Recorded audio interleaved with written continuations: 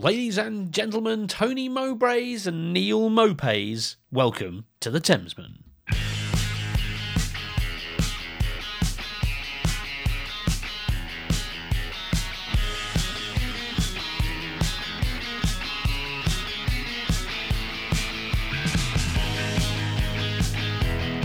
Back once again, like four renegade masters. It's the Thamesman with Graham on the phone. There he is. Hello. just laughing. I was trying to work out the other day if I could sort of Google map a route from the River Ribble, which I suppose is the big river in Blackburn, down to the Thames. Right. But I couldn't Ribble it. No ribbles. No. So this could be the Ribblesman. Yeah, very nice. And there's Andy. Hi, Andy. Hello. Is Tony Mowbray related to Guy Mowbray? And if not, why not? Yeah, great shout. I don't know. Are the Mowbrays... Why do I associate Mowbray with pies? Is there a Mowbray? You're thinking of pies? Melton Mowbray. Melton. That's what I'm thinking of. Is Melton related to Tony? I like to think that there was a big pie dynasty, and then one day a rogue son said he wanted to be a footballer and leave the family business. Oh, brought shame upon Pie Town. And with me is John again. Here he is. Hello. All right, welcome. We're back on. Gents, let's get cracking right into it. What's the topic of the week? Sometimes it may be good, sometimes it may be shit. It's shit this week. It's handballs. I want to talk about handballs. Do we have to? It's so boring. It's not boring. It's very annoying. And anything that annoys me is worth chatting about, like stupid handball decisions. So this handball rule, then, it was changed by FIFA or UEFA? I want to say FIFA. It was officially changed, I think, by IFAB, but I'm not really sure who they are. Okay, that's the international, though, isn't it? So I think it is. I think it's an international football something body or something like that. But anyway, but it's not the European-led people. It's the World Football. I believe it's an international thing. Yeah, but it's the problem. The problem is that I don't think there was an issue really like in the past. It only seems to be the last like 3 or 4 years where they want to try and mess with the rules every year. So the big goal in the change in the law is to simplify it and to remove any doubt. How's that gone? Yeah, mission accomplished. I don't understand why. Like, and now because of VAR as well, if it like brushes the fingertips of a player in the box, they're giving penalties every 5 minutes. I can see why there was a desire to do something about the handball rule, and I can see why there was a desire to try and simplify it in a way that kind of cleared up confusion. Because, and I'm sure I've said this on this podcast several 100 episodes ago, that the two most important rules in football, the two defining rules in football are you're not allowed to handle it and offside, okay? No other rules have as much impact on the way the game is played. And the manager has to stay inside that weird arbitrary box. Yeah, but they don't know. No, they never do. That's another rule that's bullshit. They fucking all over. Yeah. Oh, talking of breaking the rules, sorry, just while I think about it, because it was funny. I was watching the game the other day, the Arsenal game, and because you can hear everything the players say, one of my favourite things, as you guys will know from watching football with me, is that I do enjoy a foul throw being given as a foul throw. Very much enjoy that. And Hector Bellerin got one given against him. And the ref gave it against him. And then the camera panned over and it saw him. And Bellerin went, what did I do? I've thrown it like that my whole life. Which I thought was great. Contracts torn up. I've done it like that my whole life. It's one of the good things, the very few good things about not having fans in the stadium. You really can hear what the players say, because you couldn't just like see that he was mouthing it. You literally heard him say that. It was great. Brilliant. Yeah, so there you go. Sorry, Andy, but I did enjoy that. There's one great moment in the highlights of the Accrington Oxford game, which I'll talk about later on. But there's a bit where Simon Eastwood comes out and basically punches a defender in the head. Nice. And you can just hear this guy saying, "He punched him in the face! He punched him in the face! He punched him in the face! He punched him in the face!" But repeatedly. I mean, he was right, punched him in the face. But it's just wonderful hearing all of that absolute nonsense going on. It's brilliant. Oh, I love it. But anyway, so the two most important rules of football, and they are the least, they're the least clear. They're the least clear cut. They're the least obvious how to apply them. Well, for me, offside's incredibly simple. You're offside. You're offside. That would solve that problem. Yeah, it would, but that's not the rule. No, and all of the rules are significantly more complicated than they need to be. Yes. You mean like handball? If it hits the hand, it's handball. Yeah, so that's simple. No, but it's not though. That's not the rule, though, is it? That's the because problem. the rule is deliberate. And the rule was it had to be intentional handball, right? And so they brought in all of these additional kind of things, interpretations for referees about ball to hand, hand to ball, and all of that kind of stuff to try and define what intent was. So it got extraordinarily complicated. So I understand why they wanted to simplify it, but they've simplified it by making the rule much more complicated because it's a different rule depending on where you are on the pitch, and B, they've made it so that literally you can be facing the other way and somebody heads at your arm from about a foot away from you, and it's given as a penalty. Well, when you're on the corner of the penalty area, you're fucking nowhere near the goal. It's madness. And I was talking about this probably on a podcast years ago, saying that forwards are going to start chipping the ball up at people's hands, and it's happening already. It's mental. So then you're going to have managers who are going to sign defenders specifically who have no arms. So there's a potential boon for armless footballers because they're going to be in high demand. If you've got no arms, no pens ever. Got no answer. Have you got no answer to that? That's solved. That one. It is solved. So the situation. So apparently there's been some. I saw this in the WhatsApp chat. I haven't actually read it, but so if the Premier League offered new guidance to referees or something. Yeah, they've made a suggestion, and it seems to be quite strangely worded in that they probably don't really know what they're doing, but they've seen the backlash because basically a bunch of pundits got upset for the first time about it. I think they just want to be seen to be doing something because everyone sees that it's not working. They just said that they're going to ask the select group. Isn't that what they call them? The elite group or the select group of referees, whatever it is, to be more lenient. That's what they've said. Do you reckon they've got a WhatsApp group going on? Oh, and they just kind of get a message saying, go easy, lads. Guaranteed. Every so often, Battenberg just pops on there and starts chipping in. It's like, get out of it, Battenberg. You're long gone, mate. But reading about this decision that's come out this evening, for me, the one at the weekend that really kind of begged belief was Eric Dyer at Spurs? Yeah. The Mopay one rules, and the that would still be given. Yes, and the Mopay one, both of which were mental. Yeah, I don't get it. I mean, I really don't get it. But it's the interesting thing though is that the FA and the Premier League and the EFL all think that rule is a load of absolute fucking bollocks, like the rest of us, and they pretty much said so when the rule was first put into place, however long ago was, prior to the season just gone, I think. They said so, but they have to apply the rule. I mean, they can provide their own guidance. But they have to apply it. Yeah, and the refs are made to look foolish, and it is harsh on the refs because that referee in the Spurs game, he kind of, I mean, he went back and he gave it, and I suppose he couldn't have done, but he's probably in an impossible position where if he doesn't give it, his bosses are going to be coming back to him. Oh, was the rule not clear? We told you how to enforce the rule. Why aren't you enforcing the rule?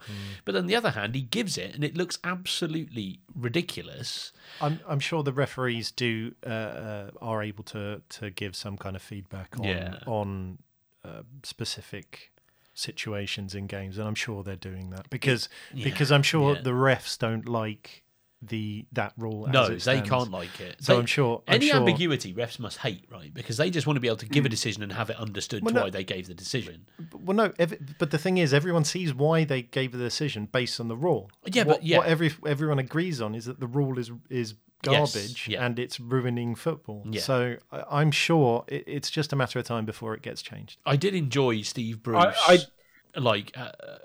moaning against his own penalty decision. It's very rare that managers, usually they sort of just enjoy it when they get a decision. But he was actually railing against it, even though it got his team a point they didn't deserve, which I thought was quite nice. Yeah.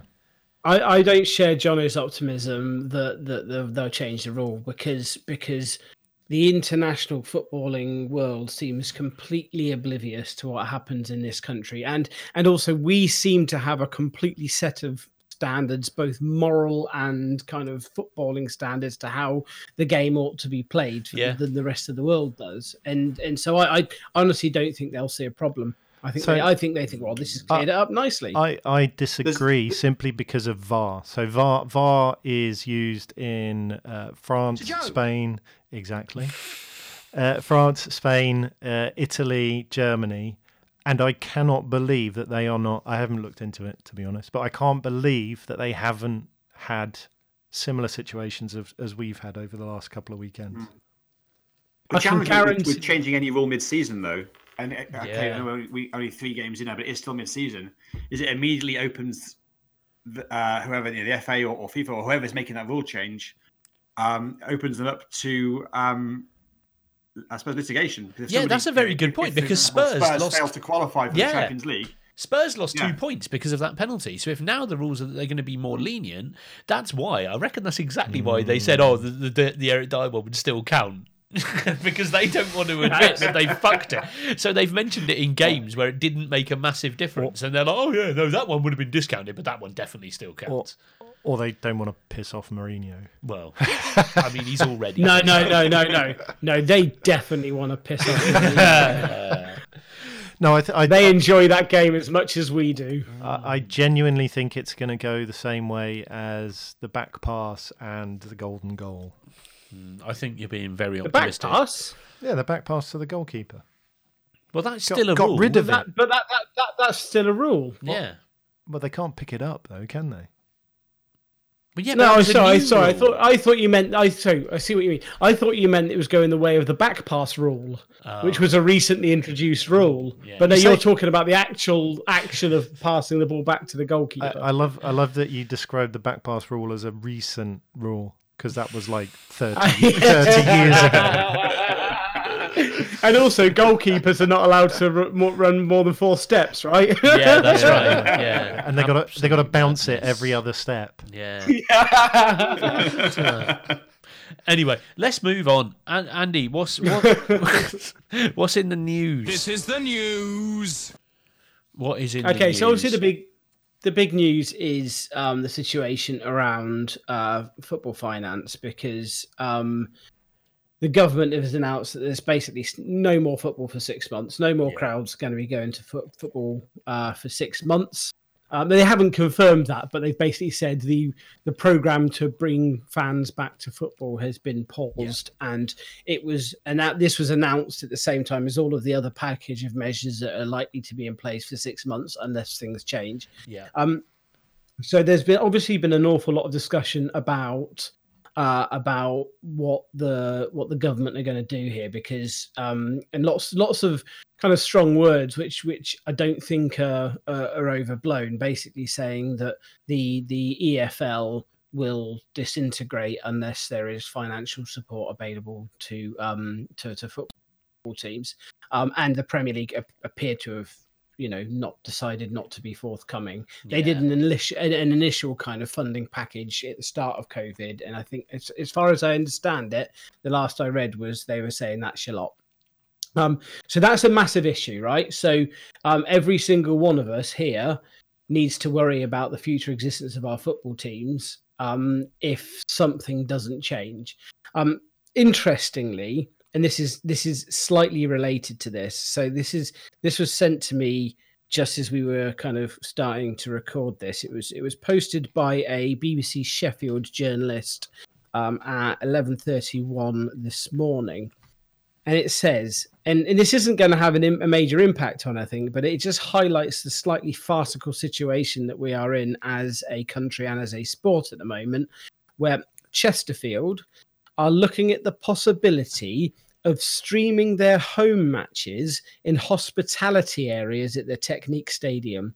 If it's allowed, allowed, the curtains would have to be closed to prevent fans viewing the pitch. This is where we are now. What? So they're talking about having fans at the football ground, the football is happening, and then watching it on television screens in their glass like directors' boxes and stuff like that. Oh, in individual boxes. I thought you meant that people would be in the concourse watching it on those screens by the pie shop. No, they said no. So hospitality areas. I mean, it's entirely plausible. They are talking about that as well. It says hospitality areas. That's mental. So that could conceivably mean those areas as well. So then you've got to turn up to that box with no more than 6 other people, of which they can only be from one other household, and.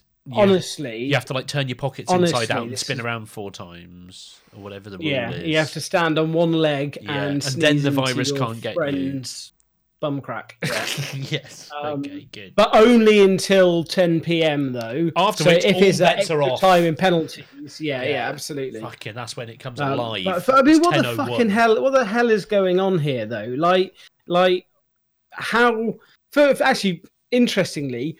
The EFL streaming service, the iFollow streaming service, is very clear that it shouldn't be used in a commercial capacity. Yes. So how is that not in a commercial capacity? I mean, I know it's the actual football team that's financially benefiting from it, but I think they're allowed to show. I think there's a separate rule. I think within the stadium they are allowed to show live footage in shared areas outside of any streaming service or any other contract in the stadium. So they can do that. To a box for a game, you could, if you wanted to, watch it. Exactly. Yeah. It's like if you pop for a piss in the middle of a match, it's often up on the screen and you go through. So that is allowed. Yeah, sure. Yeah. But honestly, that's absolutely it's mental. That is mental. It's absolutely ridiculous. But what they're doing, this is because the rules, like the countrywide COVID rules, are what they are. But wherever there's room for interpretation or there's room for you to take advantage of a loophole, people are going to do it. And that's how you end up with these mad, completely abstract situations that are allowed because it's within the rules as the government has stated them. And of course, if you've got the opportunity to try and make some money and it is within the law, you can see why they want to do it, right? Yeah, absolutely. I can see why Chesterfield want to do it. I mean, it and in of itself, properly managed, that's no worse than people going to the pub. Now, obviously, you can have arguments as to whether or not people should be going to the pub. That's a slightly separate issue. But surely putting a big screen up outside the ground, like a giant screen up outside the ground, and having people enforce social distancing and people outside would be safer. I know that people have been turning up to stadiums even though they can't get in.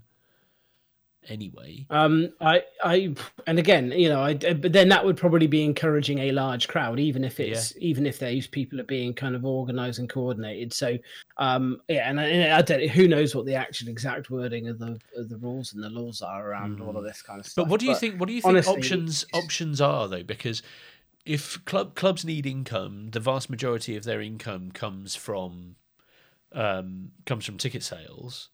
If they can't sell tickets, and you're talking about like finance packages coming from somewhere else, where's that funding coming from where there's very little money entering the game? I guess most of the money that's entering the game is still the TV packages, right?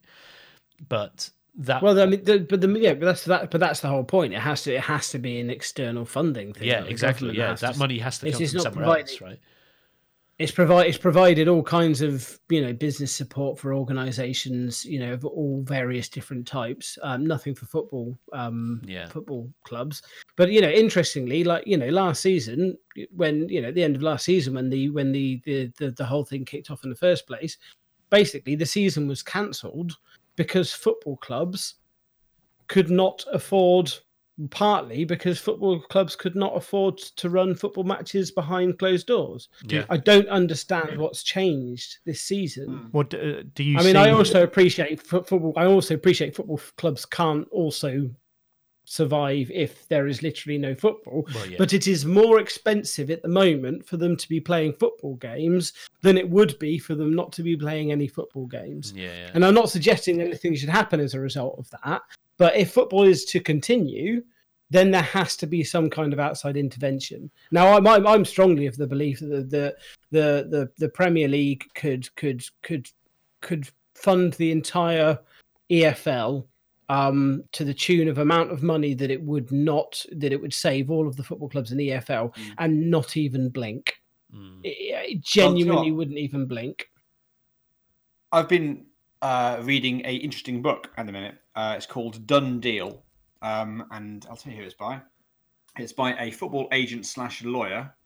Done Deal, an insider's guide to football contracts, multi-million-pound transfers, by Daniel Gee, whoever he is. Anyway, what I found interesting on that was that any transfers that come in from outside the UK, there is a 4% levy applied to them, and that money is then transferred into the football PFA football pension scheme. Oh, really? Okay. And that just got me thinking. It's not going to solve this this situation that we find ourselves in at the minute, but long term, as a way for the game to try and I suppose get some security back in place.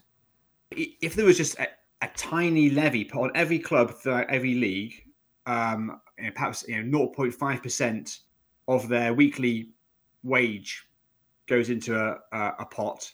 Obviously, at the higher end of the higher up you go, the more that is. But from this book, he was saying that the average Premier League player is on 100 grand a week.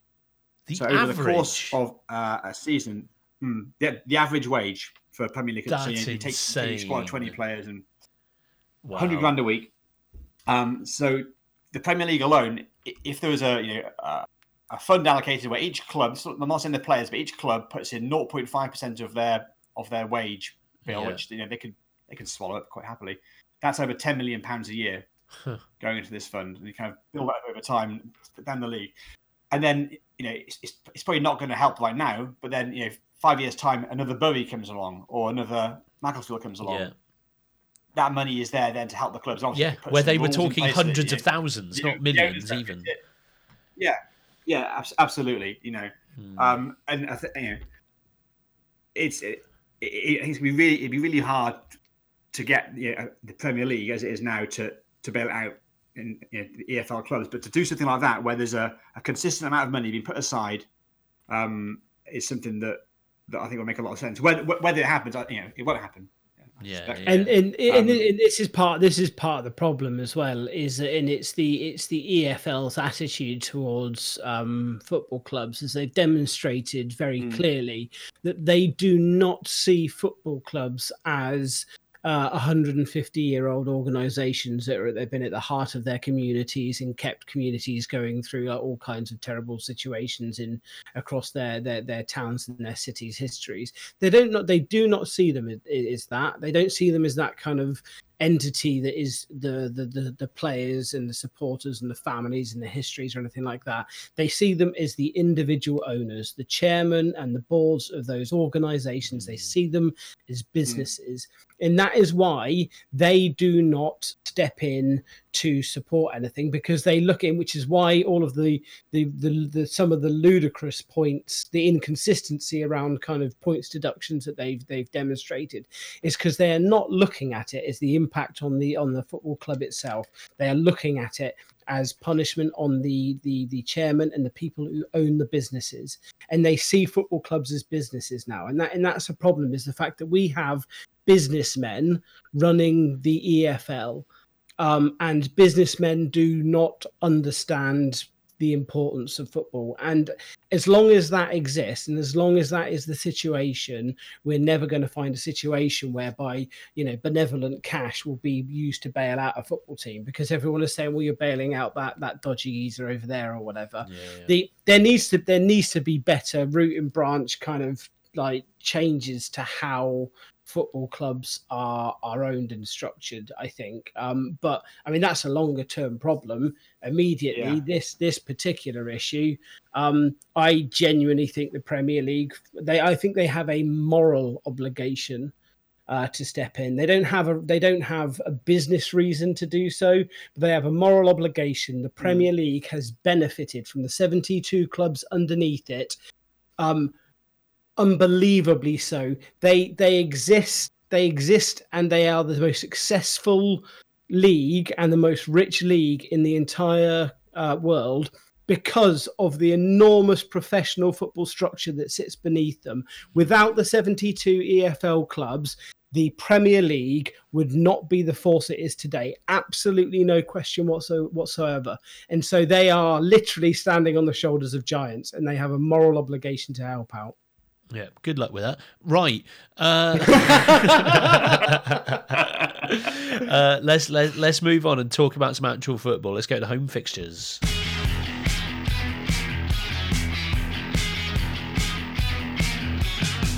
How do yous do then? Well, we beat Accrington Stanley 4-1. What was the score on about the 80th minute? I don't know. I wasn't paying attention. It was late goals, if I remember rightly. It was I don't think we were in danger of not winning it particularly, but yeah, a couple of goals late on, I think, from Matty Taylor. Nice. 85th and 87th minute with the third and fourth goals. But it was so all the goals in the to be fair, there were 1, 2, 3, 4 goals in the last. What's that? 18 minutes. Yeah, I remember it was popping off at the end. I didn't watch it. I'm struggling with struggling with enthusiasm around the kind of watching on a TV with a kind of rattly sound effects and stuff like that. Yeah. But it's a great result. It's great to see Matty Taylor getting a couple of goals. James Henry scored as well, and we had the little kind of the axis of amazingness, as I call it, which is the link-up play between James Henry and Matty Taylor, which is absolutely enormous for us. And that's come to the good. It came off the back of I think we were probably the talk of English football that weekend. Because we had the amusing situation whereby our players had to make their own way to the ground because the coach wouldn't start. The coach wouldn't start because somebody got the COVID secure alcohol hand rub into the driver's blowing tube that proves he hasn't been drinking, and that he has to blow into that to disable, enable the engine to start, and this alcohol got into it. He blew into it, and it thought it'd been drinking. So the coach, I didn't even know that was a thing, but it's a great idea. I didn't even realise that was a thing. Yeah. It is a very clever idea. It is a very clever thing to do. And maybe all cars should have them. But just keep your alcohol hand rub away from it. So that was interesting. That's quite good fun. By the by story. Prior to that, we'd lost 2-0 to Sunderland in an absolute dreadful performance, quite frankly. We had a bit of a wobble as a football club where our manager came out in interviews between the two games saying that he feels completely lost and unmotivated without the supporters. He's a very emotional man, Carl Robinson. We've talked previously about how passionate he is for football and for Oxford United, which is lovely. We've spoken about how sometimes that's a strength and sometimes that's a weakness. I think it's demonstrated as being a weakness there because he obviously loves having the fans around, which is great. But he was genuinely saying how he felt lost and unmotivated. And honestly, he sounded like a man having a breakdown. And you basically wanted to give him a slap round the face and say, Carl Robinson, you need to sort this out. I appreciate it's difficult. It's difficult for us as well, mate. Do your job. Exactly. But to be fair, him sat in front of a rainy window. Staring at all by myself. But all credit. They turned it around. They put in a great performance and a great win. So maybe he needs to have these little kind of personal crises more often. Yes, indeed. Oh, someone's buzzing. Hello. There we go. Got rid of that. Yeah, nice. John. Carl Robinson for the return of fans. John, another win for the Royals. 3 out of 3. 3 out of 3. I can't believe it, to be honest. another bloody win. 3 more points. Brilliant. Yeah, 2-1 against Cardiff away. Lucas Shaw on the score sheet again. The big man. Really, really good result. I mean, I don't know what to say. I read that we had the highest shots on target ratio of any team in the top leagues in Europe. It's not bad, is it? Yeah, so 14 out of 20 shots on target in the first 3 games, which is pretty amazing. Do you remember last week? I think it was last week when I said what I liked about Reading is that they're completely up and down and completely and all over the shop. Yeah, never predict all over the shop. Is this upsetting?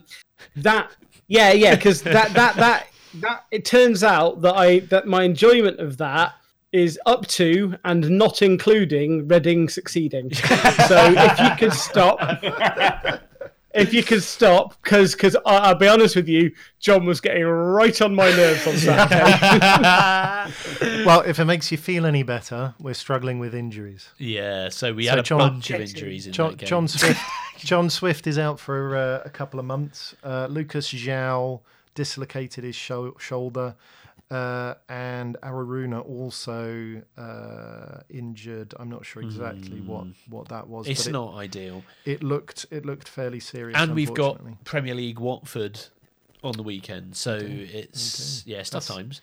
But I'm not going to argue. We'll take the 3 points. And to be honest, I'll take the 9 points out of 3 just as points in the bag. I don't care how they came, but it took months for us to gather 9 points last season. So I'll take it in the first 3 weeks of the season for sure. Let's have a. I've just renamed this section, Graham. Go on. Quick one. Yeah. So I think we talked about Riquelme the other week. Yeah. Youngster, potentially signed by the Royals. Atletico Madrid youngster, like 20-year-old, very promising looking. Good name. Brilliant name. Looks like he's gone to Bournemouth. Oh, brilliant. Right. That is disappointing for everyone involved. That's like a classic champ man regen, though, isn't it? Yeah, Roman Riquelme rocking up at Bournemouth. Oh dear. Right then, Graham, let's go to the review from the Ribble. Well, we are in a similar position to Reading, or not league-wide, not table-wise. I think we're 4th, but we are winning. It's quite unsettling. We had a 5-0 victory the week before last against Wycombe, and we followed up with a 4-0 away win at I think what we have to refer to these days as Wayne Rooney's Derby County. Yeah, the goals were absolutely flying in. It's all come out of the blue. But one of the many things that one of the little tiny things that I love about football, and the things that kind of crop up, and when you see them, you really enjoy it, is when a team scores or concedes, in Derby's case, goals in really quick succession. Yeah. So you can lose 3-0, but you could have a goal going in the first minute at half time and then in the 70th minute. But a team conceding 3 goals in 4 minutes, I think, is one of the really great little it's a glorious thing to behold. So we scored in the 11th, the 12th, and the 15th minute. Oh yes, which I just love when that happens, because you just know that the players on the Blackburn players would be like going crazy, like, this is amazing, and the Derby players would be going, fuck this now, lads. 15th minute is beautiful, because they know that it's completely gone. Yeah, the game's gone. Love it. Absolutely love it. So a 4-0 win away at Derby. And actually, we play Cardiff away at the weekend. So that'll be kind of the first test as to where we stand against Reading. Interesting. It's interestingly as well, for all of Reading supporters and their crowing about their 3, lucky victories, is that in all of the teams that are supported in our little WhatsApp chat group, everybody scored 4 goals on the weekend, apart from Reading. They don't get you any more points, though, do they, mate? They don't get you any more points. So no, but they will make the difference between you scraping by or getting relegated at the end of the season. So you want those extra goals in the bag, mate. You want those goals in the bag. That is also possibly true. Graham, any updates from DAC TV? Anything exciting to give us there? Not yet, no. As soon as the trailer drops, though, I will drop it in the WhatsApp group. Excellent. I did have a little Google, and I saw another shot of him out and about with his fiancée, and she was about 20 feet up from him in the shot. And I walking along smiling, and he was looking miserable in the background. So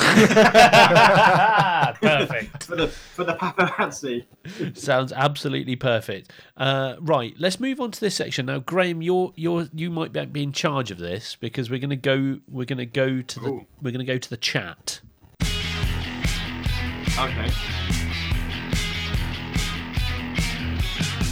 Now, the chat came alive earlier this week, much to Andy's chagrin, when the boys they got into a little punning session. Now, Graham, I know that you're a man who's very, very fond of a pun. You literally can't help yourself. And once this, you must have been made up when this kicked off on the chat. I've never seen quite so much terrible japery happening.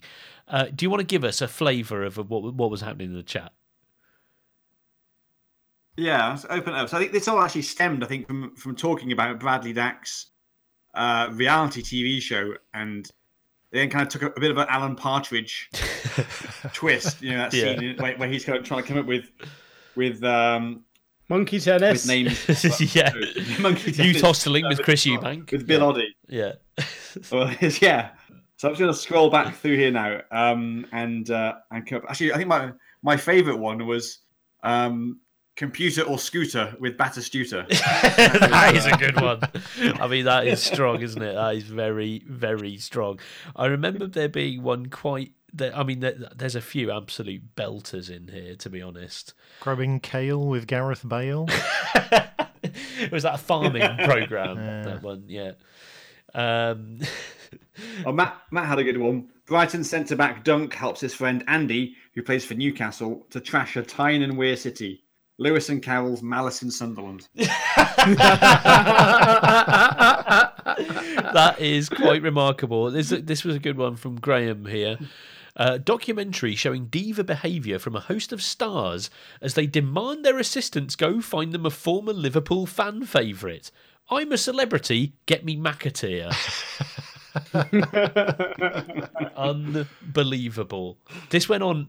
We're gonna tell you about 6, but honestly, there were about 40. I think this is one of Graham's. Former Brazilian legend spends a frustrating evening playing a slow game of poker with former Arsenal striker.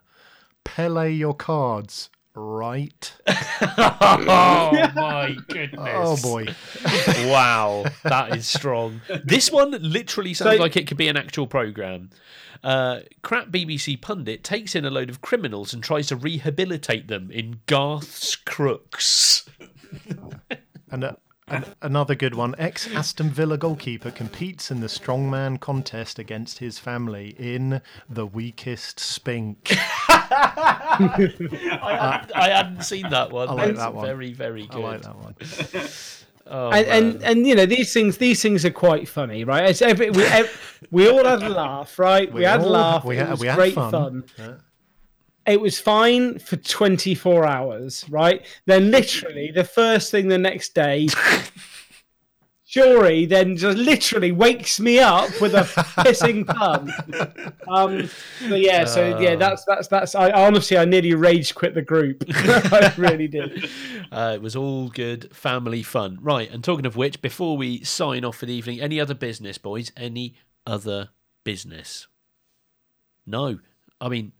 What? No, you've got a quiz for us, haven't you? Oh, fuck, yeah, I do have the quiz. Should we do the quiz? I mean, I've researched a very exciting player, if you want to do the quiz. Go on, then.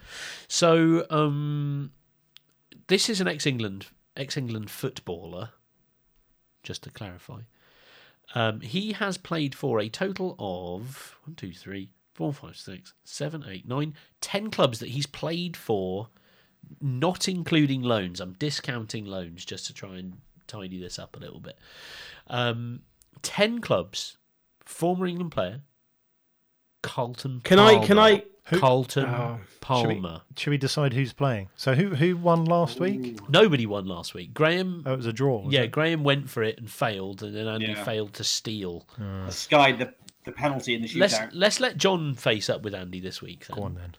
So 10 clubs, really? 10 clubs. Bloody hell. Yeah. What do you reckon? How many can you do? Who's going first? John's gonna see how many clubs he can do, and then if you want to better it, then you get to go. 2. Wow, you got really aggressive there with that one. John thinks he can name that's 2. That's a problem for me because I can only do 1, and I'm not even that confident in that one. I'm going to go 3. Okay, and I'm taking a big punt there. In which case, name those clubs. off you go, Andy. Let's see what you can do here. Carlton. Wait there. He's got a middle name. Carlton Lloyd Palmer. Of course, it's Lloyd. He's 54 years old. Yeah. 54. There you go. My confidence that I could even name 1 is suddenly evaporated. Yeah, I'll tell you. So what, carry on. You what? Go for it. No, I was going to give you a clue and I changed my mind. Don't give him a clue. Yeah. No. Off your right. part. So I can picture him wearing the red of Nottingham Forest. He did play for Nottingham Forest. That's correct. 1. Thank God for that. I can picture him in white, and I think that was for Leeds. He also played for Leeds United. Hello, 1 away. Vicar. 1 away. Can I give you a clue? No. You still haven't got his most capped, the club he was most capped for. Oh, really? Yeah. I would have thought that was Leeds, to be honest. No? You'd have been wrong.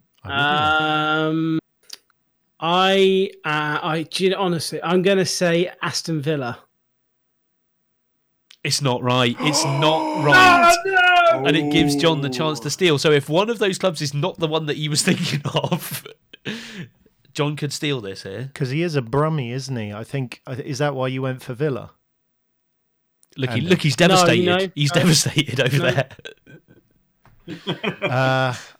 In a similar vein, I'm going to take a massive punt. Yeah. And say West Bromwich Albion. Is the correct answer. He's got it. He's nailed it. Amazing. Oh, John. That's a fine steal, my friend. That is impressive stuff. Yeah, Did well he play done. For Watford He actually started his career. He played for Watford on loan, John. So you would have been right, but it wouldn't have counted in the quiz. He started his career at West Bromwich Albion, where he played 121 games. He then played for his most famous club, which none of you got, Sheffield Wednesday. Oh, of course. Sheffield Wednesday. He then played for Leeds, Southampton, Nottingham Forest, Coventry City, Stockport County, and then the final 3 clubs of his career, Dublin City, which he appeared to have been contracted to but didn't play, Mansfield Town in 2005, where he played 1 game, and then 8 years later, he played 1 game for Staveley Miners Welfare. Now, if any one of you had given me that, I'd have been very, very impressed. I can't even say it. No, me neither. So there you go. Well done, John. That is a fine effort. That is a very, very strong effort. And Andy, once again, terrible. I wasn't terrible. I named more than he bloody did. Well, here you go. That's the way the cookie crumbles. That's how the game works. When it comes to the game that I stole from another podcast, hasn't even got a name. Right. And on that note, let's call it a day. So I'm going to try and get my timing right on the outro. I'm going to say, John, thank you very much. Thank you. Thank you, Graham. Thank you. And thank you, Andy. Thank you very much. Goodbye. Thank you. It's Bye. been an absolute pleasure. Find us on Thames Blue and Thames and Yellow on the twits, and I think the same on Instagram. And we'll be back again next time for more of the Thamesmen. See you later, boys.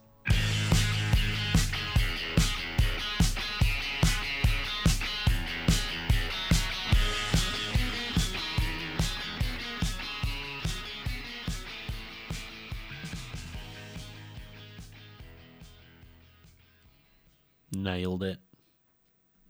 I wish I was Carlton Palmer. Everybody wishes they were Carlton Palmer.